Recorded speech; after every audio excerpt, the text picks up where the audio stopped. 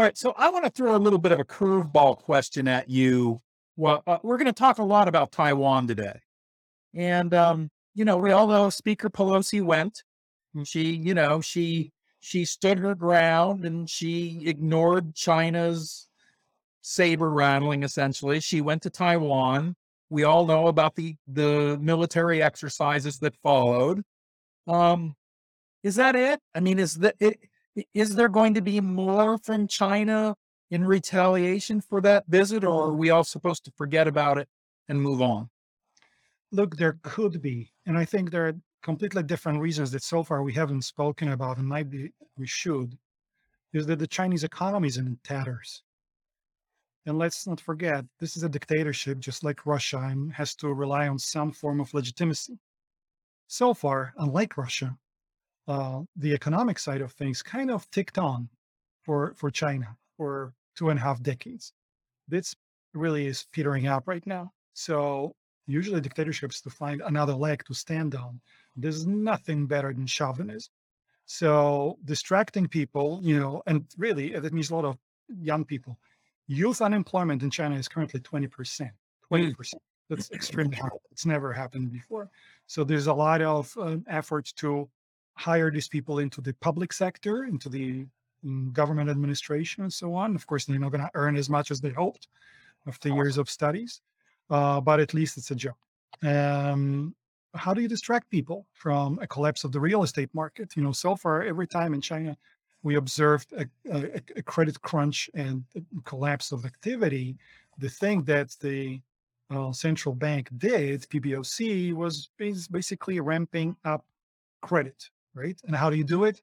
With real estate.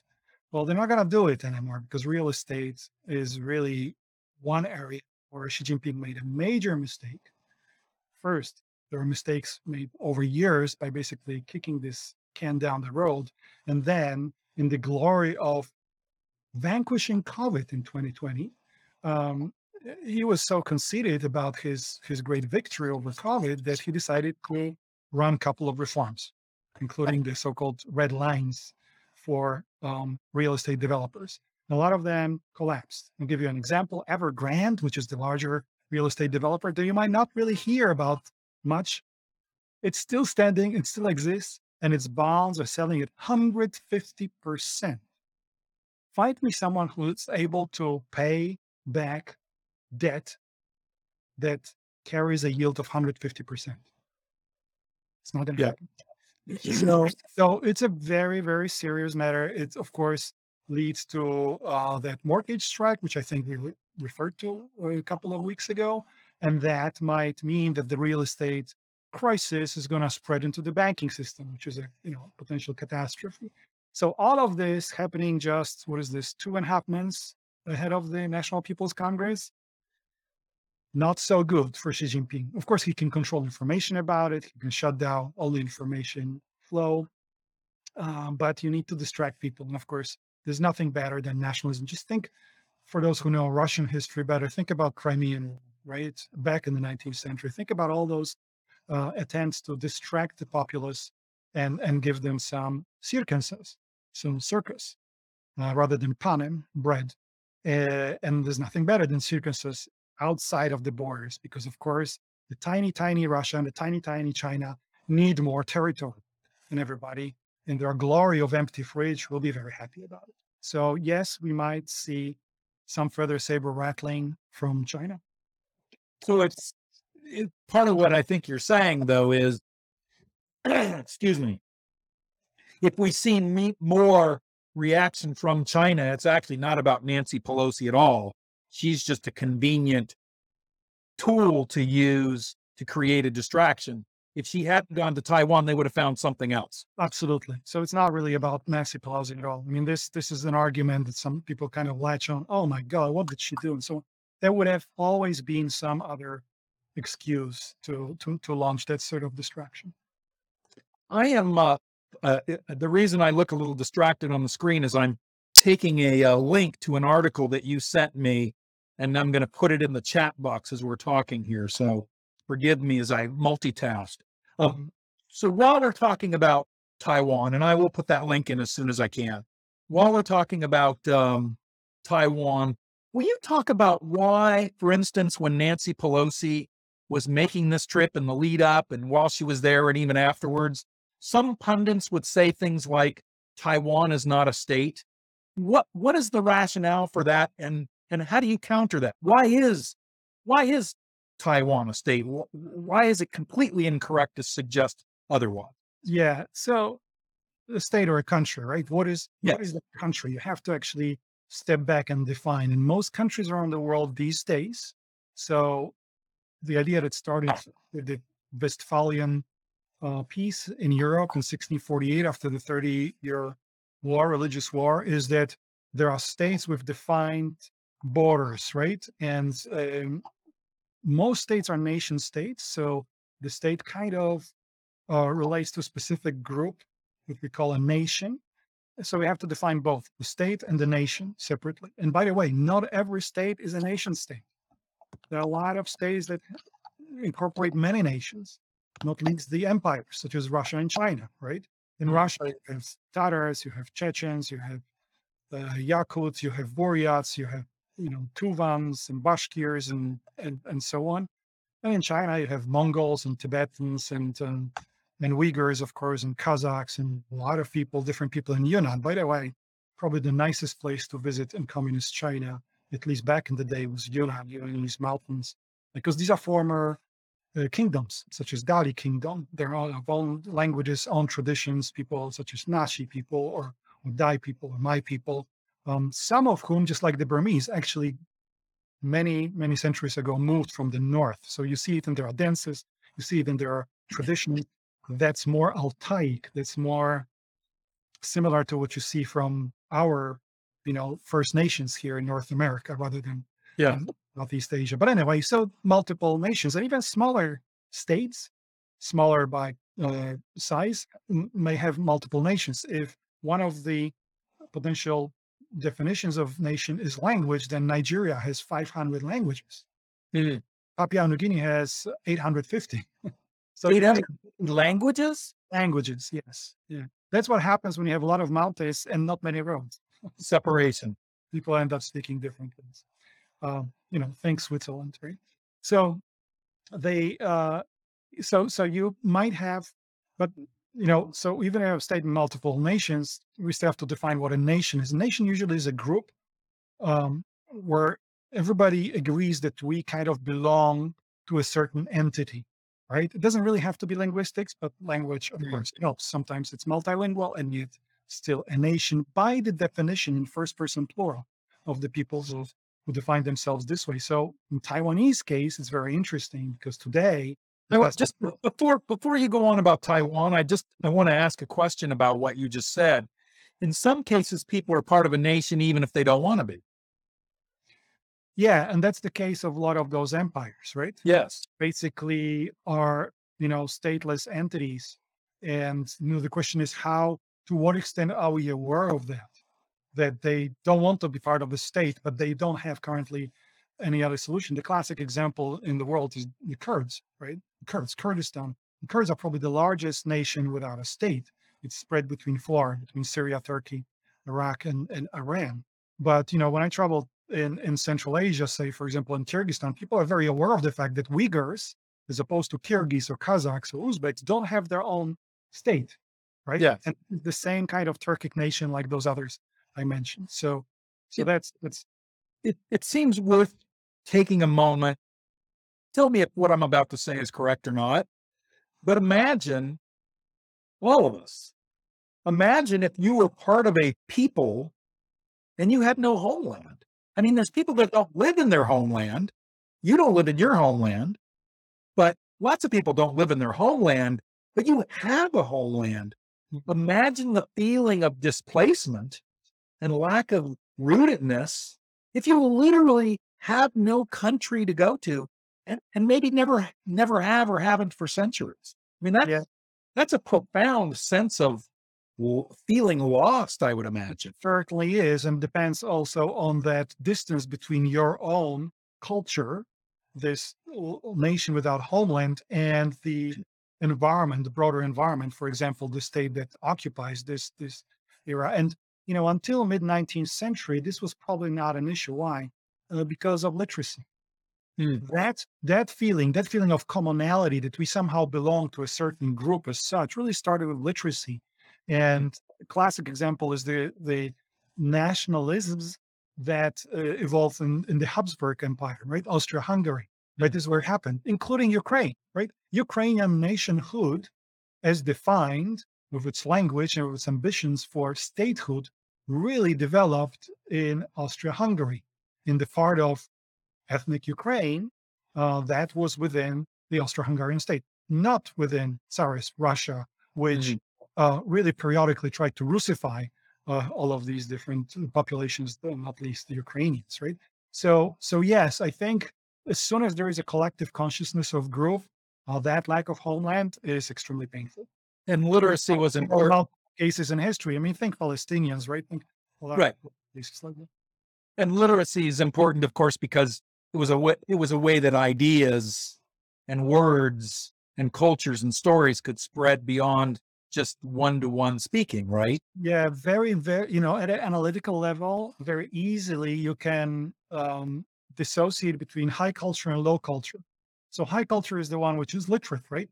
Which Yes. allows you to function within a broader sense of belonging than just your family, your clan. So people that you know immediately. Yes. Of course, low culture, as we know, through most of the history of mankind, were peasants predominantly, and they didn't have that consciousness, right? Yes. They might, coming back to Ukraine, say, so my great aunt, she lived in Ukraine at the beginning of 20th century, and she said that you know the level of nationhood was only clear over Shabbat. So when people went to practice their creed, Mm, so the Jews went to synagogue, the Ukrainians went to a tzerkov, an Orthodox, and the Poles went to a Roman Catholic church, and that's where it really that's where you saw those divisions. But at the mm, rural level, on a day-to-day basis, people kind of interacted without the idea. Okay, how far from here are, say, the borders of the Tsarist Empire, right? yes. And what does it mean for my homeland, Electoral? Not at the level of low culture, which Yes. she wasn't, by the way. But I mean, this Mm, was her her, mm. her memoirs. So Uh, I cut you off as you were about to talk about Taiwan specifically. What is the case people make for why it is not a nation or a state? And why is it yeah. wrong? So first, let me address nation because it's simple, and state is a little more complex. So nationhood of Taiwan. So I just mentioned. So there's this theory that if we all agree that we belong to the same group, then we are a nation, a large group, and may have based on a couple of myths. For example, those myths that the high culture passed on right over time, and just commonality on purpose. Often, then institutional development that serves this group, bottom up or top down. That depends on where you are in the world. So from this perspective, it's really interesting to look at Taiwan because its national identity has changed a couple of times in the last 150 years. So Mm, when Qing Empire, the Manchu Empire lost the war to Japan, it was the first time really the Taiwanese who had been under Qing dynasty, under the Dutch, under the Spaniards, under the Portuguese, the first time the Taiwanese actually created their own state. It was called mm, Republic of Taiwan in late 19th century. Republic of Taiwan. Now, it didn't survive for long because the Japanese came and grabbed it and yeah. made it part of Japan. But it shows, it's probably easier on an island to have that, clear understanding how far does our entity, our unit goes. But it's important in the history of Asia because at Mm, that time, there were no republics. There were only empires and kingdoms and mm, sultanates. This was the first republic in Asia, Republic of Taiwan. So there was the first inkling of that, right?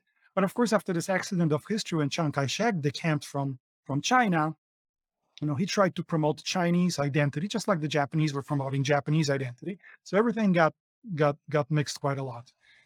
Fast forward to today, over 70% of Taiwanese say that they are, not surprisingly, Taiwanese. And then you have this group says we are Taiwanese of Chinese origin. And then there's about 5% says, hey, it would be great to be part of People's Republic of China. Do those identifications, you may not know this, but I'm just wondering how relevant age is to how people identify who they are. Very relevant because that's specific to Chinese culture. Chinese culture is patrilineal.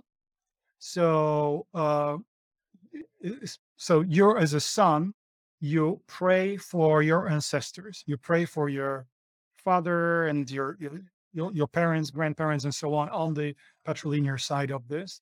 And so, for example, every April around there, you go to a tomb sweeping festival that's similar to Toussaint in Western Christian world. And so, for many people, such as my father-in-law, who was born in Guangdong, you know, that the fact that his ancestors were buried in mainland China was an important part of his identity. So it's identity that's drawn from history that has a territory. Remember, we mentioned this before. Yes. There should be history of territory, and that was so important for him. Unfortunately, he passed away a couple of years ago.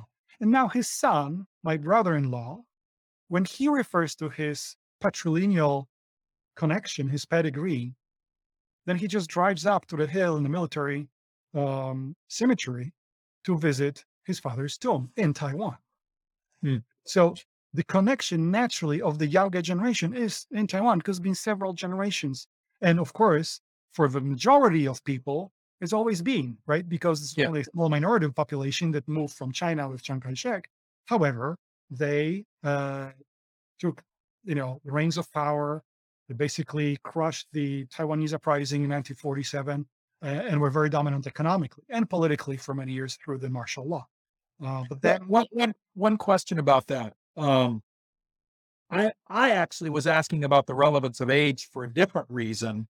It's really interesting what you said, but I was thinking perhaps age was also a factor because the younger you are, the greater access to information you've had so that you could understand the history and even control what version of history you learned or even embrace all versions of history. That's very important. And the educational system in Taiwan, it's hugely important because kids who grew up at a time where there was still martial law, so white terror, Chiang Kai-shek's white terror in the beginning of his son Chiang Ching-kuo's rule, they learned in the educational system a lot of things about China, not Propaganda, but historical China, singing songs about Sichuan, some river in Sichuan, stuff like this. So that, of course, changed in the last 30 or 40 years. But there was a whole generation who believed, one day we'll go back. And so for the parents who actually came from China, it was very important. And for sometimes the direct descendants of those parents as well, because of the educational system. And then, of course, that information today and the educational system is completely different. So that's as far as the nation goes. And it's important because the Chinese, because of the indoctrination on mainland China, have completely different view of that, right? They're being told, all of these different lands around China should be China. That includes Taiwan, that includes Arunachal Pradesh in India, that includes Aksai Chin in India, that includes even Russian part of Manchuria and part of Bhutan and part of Nepal and part of the, Kyrgyzstan and Southeast China Sea and some islands in Japan and some islands in Korea and blah, blah, blah. That's ours. That's importantly ours, right? So different view and of course overlapping with completely different identity you have somewhere else. So it's important. I said nation is that on the Taiwanese side, there is no commonality of nation with people from PRC. They might have been maybe decades ago, but this boat has left. Yes. So, it's funny because when I started dealing with these issues in the 1990s, some Taiwanese said that this is very weird to live in Taiwan next to this huge neighbor because it's like being in a cage closed with a 500-pound gorilla who believes he's your brother. So that's the feeling. So that's the nation. Now let's move to state, because some people say, oh, Pelosi went somewhere. There's not a state. Well, so we have to really define what a state is. First, let me just refer to Taiwan, and then I come back to, what the official definition of statehood is. So I showed you, I think 2 weeks ago, Taiwanese passport. Okay. Yes. It is a passport that is recognized all around the world. In fact, you don't need visas to go to Japan or European Union or US and so on. Very good passport.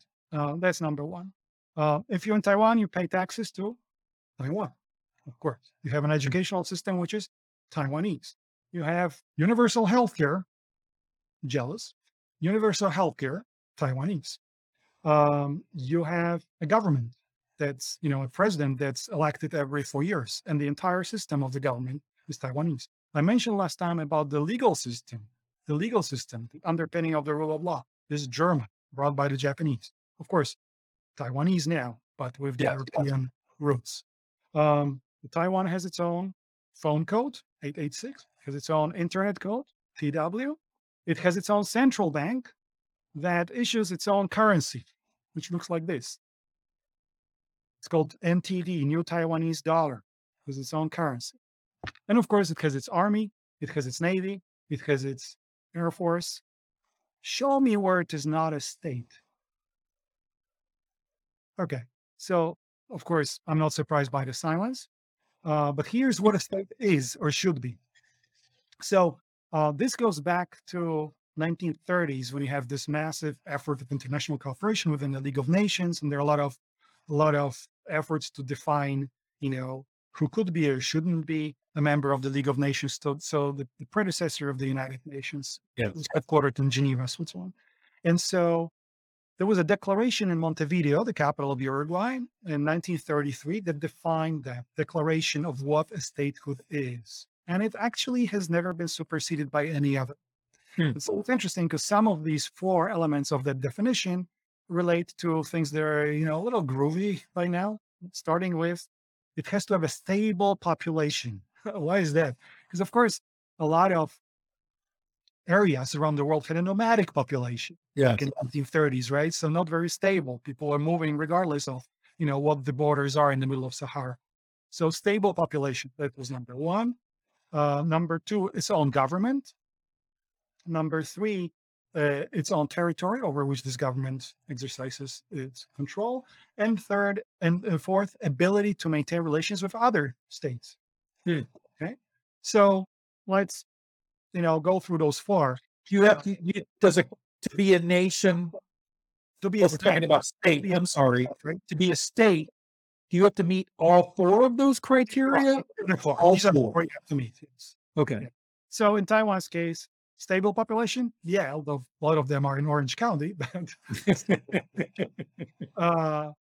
territory, fairly straightforward. Of course, there are a lot of outlying islands, about 100 islands, small islands around Taiwan, some of which extremely interesting, especially on the Pacific, inhabited by Aboriginal groups.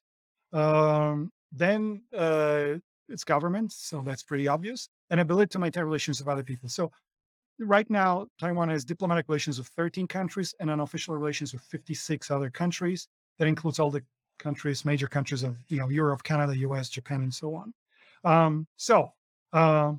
Here we are. Basically, it is a state, and it is a nation, right?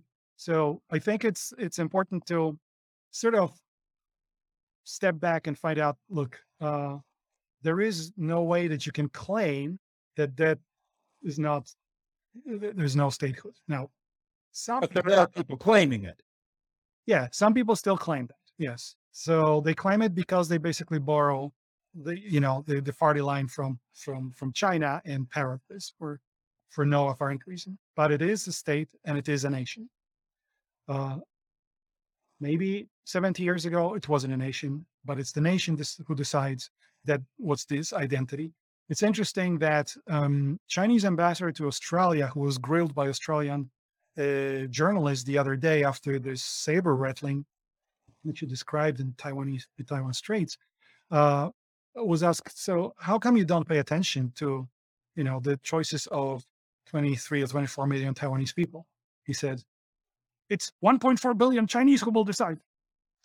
As if Chinese people under the dictatorship could decide anything. But anyway, that's the one. So that's the statehood, and that's the nationhood. And I think it kind of dispels the disagreements. There's a concept in U.S. real estate law and I'm blanking on what it's called. If someone knows, put it in the chat box. But and it's like on the tip of my tongue. It's sort of like eminent domain, but it's actually the opposite of that. And what it says is, if there's a piece of land and the owner neglects it, and you take care of it for whatever period the law says, it could be 5 years or 7 years. If you care for that land for 7 years, let's say, you can then make a case and actually own it legally. And it seems to me that and I wish I could remember what it was called because it would make this sound like a more legitimate discussion, but it seems like the same applies here. China essentially let the nation of Taiwan develop, grow, and blossom. And so they lost their right to it simply because they neglected it. Is that apply? I like that. However, the origin of that particular ruling. It's our frontier experience in the United States. This is how US was born. US was born by people basically grabbing land little by little, and you have Yes. to actually make it work. And I think the first early on the Eastern Seaboard, the first early case of precisely that was the expansion of Pennsylvania under William Penn, right? Who just introduced his sort of Quaker dominated ideal colony, and people were moving westward, further west, and were, Quaker spirit supposed to use that God-given asset, Yes. right? And of course, that was afterwards perpetuated further west as our frontier spirit here in America grew with us, right? The Chinese would say, well, it has nothing to do with us because we never had Yeah. a frontier. We define our frontier top down from the statehood, right? So that could be potentially their response. Well, one interesting thing I'll point out here, Thomas, is we're all accustomed to you just grabbing, snatching from the air parts of European history that are amazingly relevant but seem esoteric to us. I think I'm going to speak for everybody here with how impressed we are with. Now we know you can do the same thing with US history. That was impressive. To be able to take that idea and come up with an exact example from US history, that's impressive. I want to ask you one more thing, and if you can decide whether we talk about this today or save it for next week. But I know that history of the relationship between Taiwan and the UN is complicated.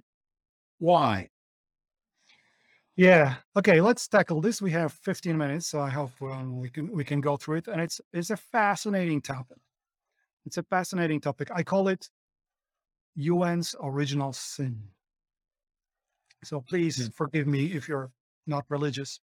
Um, Republic of China. So Chiang Kai-shek's regime, which occupied Taiwan since 1945 and then relocated there in 1949, was one of the founding members of the United Nations in June of 1945. Okay. And so Chiang Kai-shek always believed that he represented all of China. So that includes Taiwan, where since 49 he physically was, and all of China, which was mainland China, occupied by um, Chinese Communist Party. Not immediately. There were parts of the country that were still resisting, not least in Yunnan that I mentioned before. It's very interesting when people tell you, that the liberalization took place in the 50s. Tibet famously was invaded much later as well.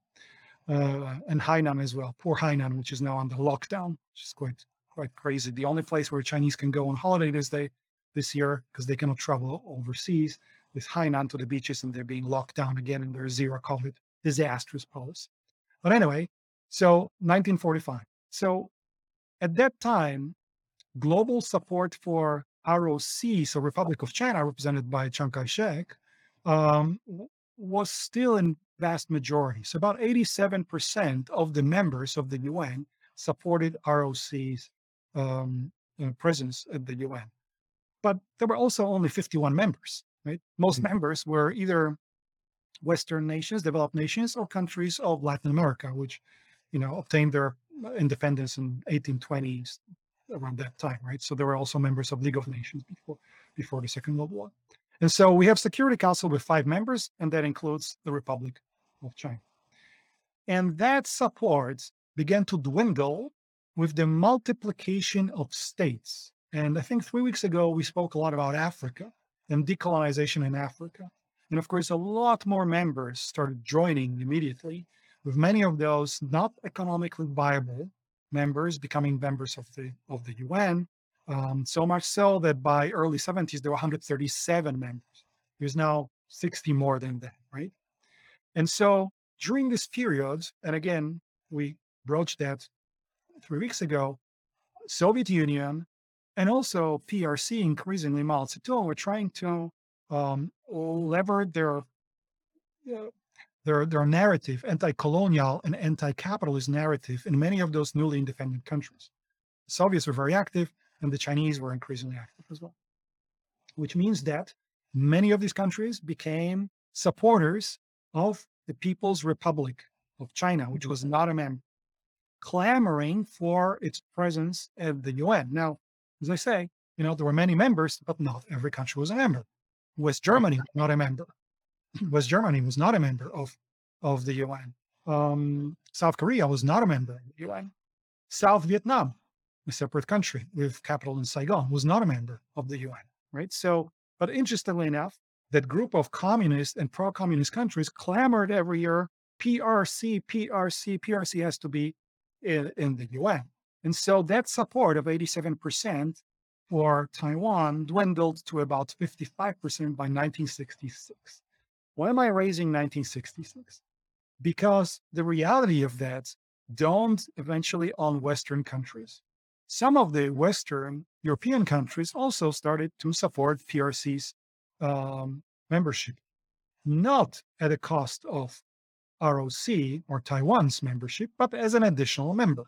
Later in the history of UN, both Germany's, East and West, and both Korea's, North and South, eventually became members, right? So why not both China's?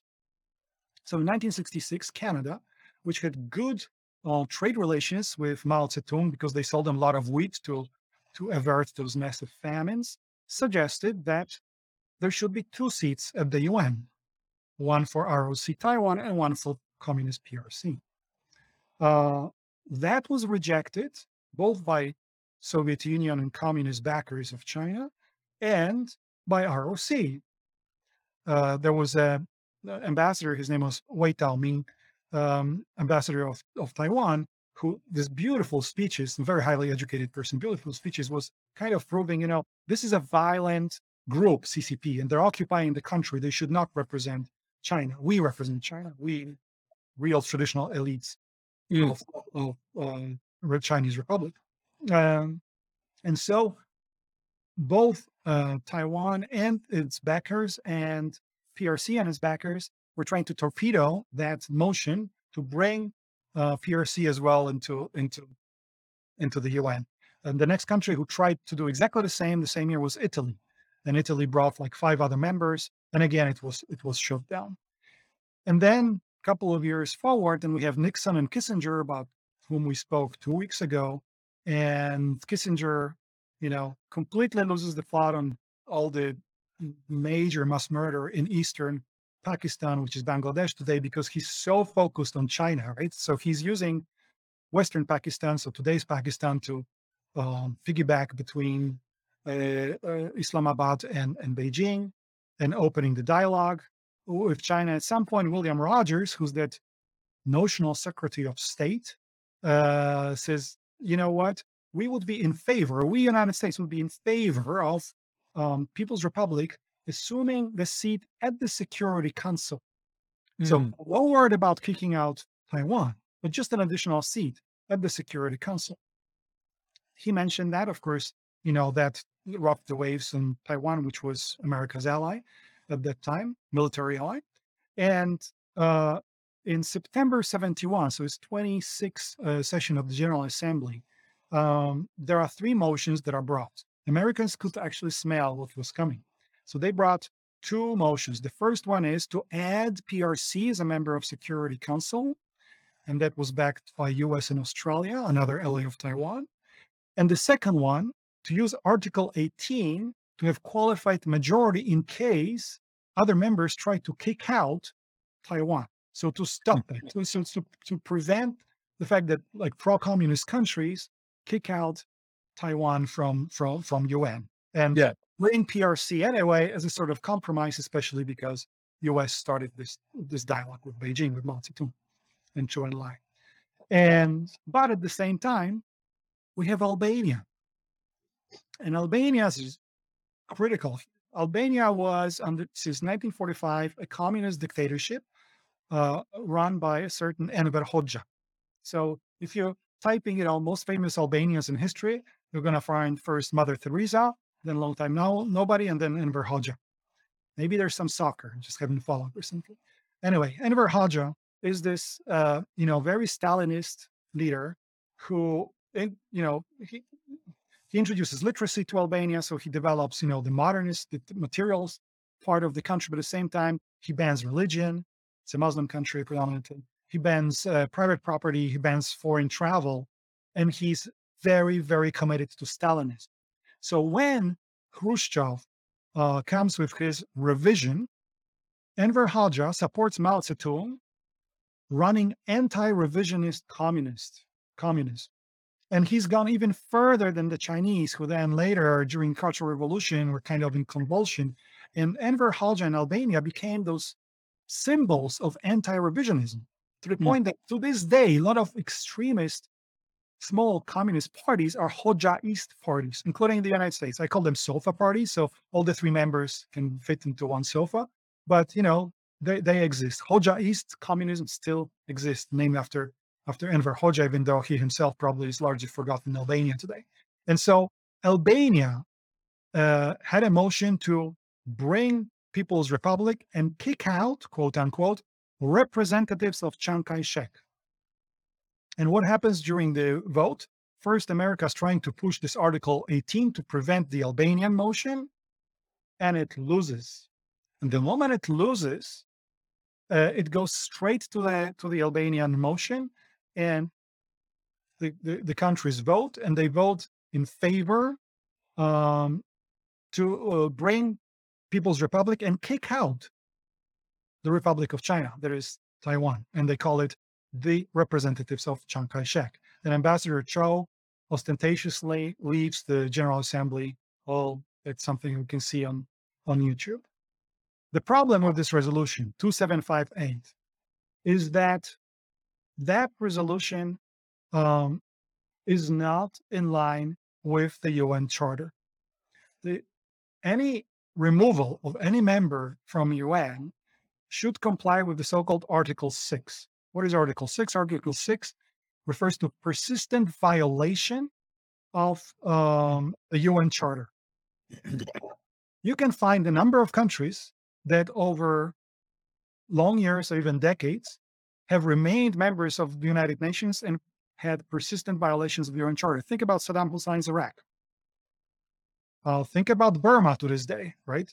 They just executed a couple of people the other day. So it's simply not compliant with the UN Charter, to the point that when Chen Shui-bian, so the first Taiwanese president from DPP, the Democratic Party, which is currently in power under Tsai Ing-wen, in 2007, he returned to UN asking Ban Ki-moon, who was the Korean secretary of UN, to reinstate Taiwan under Taiwan, right? Not to clamor over China, because China's position is very vague in this.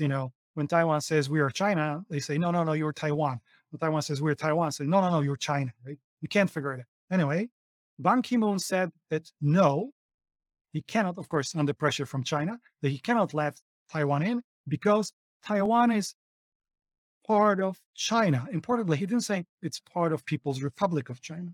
And it's critical to make this distinction because of for these historical reasons, that nonsense about Taiwan being part of China is still repeated. De facto, of course, it's not the case, but legally, from certain viewpoints, it can be. So Ban Ki-moon was not entirely incorrect in his statement, but he was incorrect in his decision.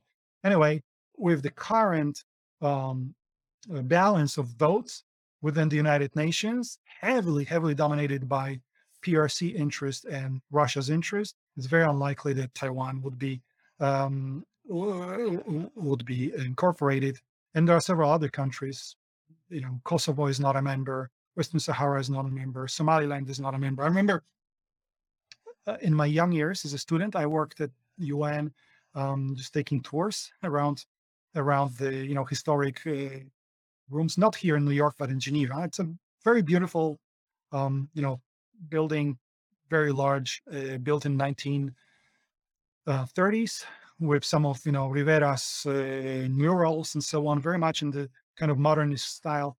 And so I had this text, which was very boring text, about all the organizations. So when I like quizzing my different groups in different languages and asking them, what do you know? What do you not know? And I remember standing in front of this map of the UN. I always ask them, so which countries are not members of the UN?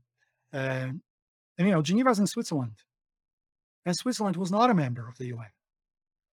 And so sometimes people guessed, sometimes people didn't guess, Switzerland and Taiwan, right? Right. Until I heard that it was illegal to mention the term Taiwan. It's illegal to bring that green Taiwanese passport into the grounds of the UN. This is how far it's gone. So, there's some other things that I added to this text that were illegal, apparently, not least concerning the Israeli-Palestine story. But I only learned about it when I passed it on to a friend of mine, and he got a flag from the director. How dare you talk about this? Stick to the script. So that's a problem with UN, very heavily process-oriented. The real thing isn't. But just, the number of countries that don't comply with the main tenets of the UN, so which is UN Charter, and not least 1948 Declaration of Human Rights. And the Declaration of Human Rights that brings us back to Russia. I'll just read for you something I found the other day. Article 2. And the declaration says, everyone is entitled to all the rights and freedoms set forth in this declaration without distinction of any kind, such as race, color, sex, language, religion, political or other opinion, national or social origin, property, birth, or other status. That's Xinjiang. And all human beings are born free of equal dignity and rights. They are endowed with reason and conscience, should act towards one another in spirit of brotherhood. That's Ukraine. So, we have members who run this organization, and someone that I really don't agree politically usually with, but who many years ago clamored for disbanding this organization, was John Bolton. I don't know whether he had very deep understanding of how it functions, but the situation since then, and this was early 2000s, has only deteriorated. It seems to me, and I know we're going to wrap this up, but it seems to me that Taiwan can never be a member of the UN unless a huge shift in attitude about China occurs, or the members of the UN, the majority of the members, or however many need to vote, are willing to confront China. So that the vote is actually the end result, not the beginning of the process. It's very true. But, there's one thing that we learn from history, to quote Ludwig von Mises, the things that have never happened before do occur. Just to finish with a quote, I read yesterday a Bloomberg article from, a Chinese journalist who happens to be in the region. And her articles are good. It's about, trade and economics usually, and the market situation. But she's usually rather pro-Chinese. What she says about how the Hong Kong airport looks right now. Remember Hong Kong airport, the massive hub in East Asia, bustling, huge, luckily enough with those rolling carpets that allow you to get fairly quickly from one place to another. A good functional airport. She said it's empty. She says that it feels when you are on China's periphery right now that is moving towards the same era as the end of the Qing dynasty.